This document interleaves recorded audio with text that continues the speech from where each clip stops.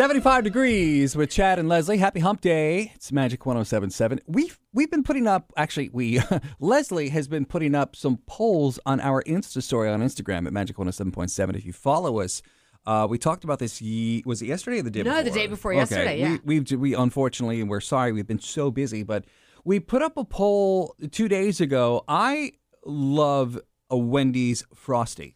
Leslie said that what is it, peach milkshake from Chick-Fil-A? Chick-fil-A, yes, the peach milkshake, the summertime peach milkshake, special milkshake from Chick-fil-A.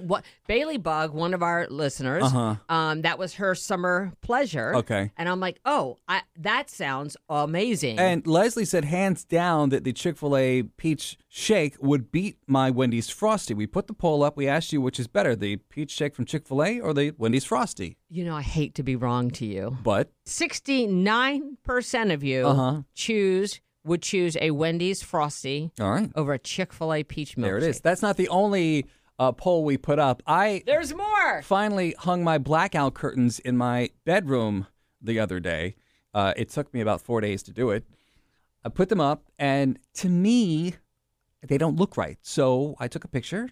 Leslie put up the poll, and we asked the question. Yeah, what's wrong with his... I'm like, does he need more curtain? Does he need less rod? Because they don't hit the floor, and they also don't go from side to side. So we put it up. Annette Marie says, fix the curtain rod. Okay. Nicole says, put a sheer curtain in the middle. But then they're blackout curtains. I don't think she realized that. What the hell's a sheer curtain? Jason, of course, says, yes, you need more curtain, and yes, you need less rod. Okay. Jessica also says less rod. Put a decorative sheer panel in between. That's what Zach and Abby's mom says as well. One more panel of...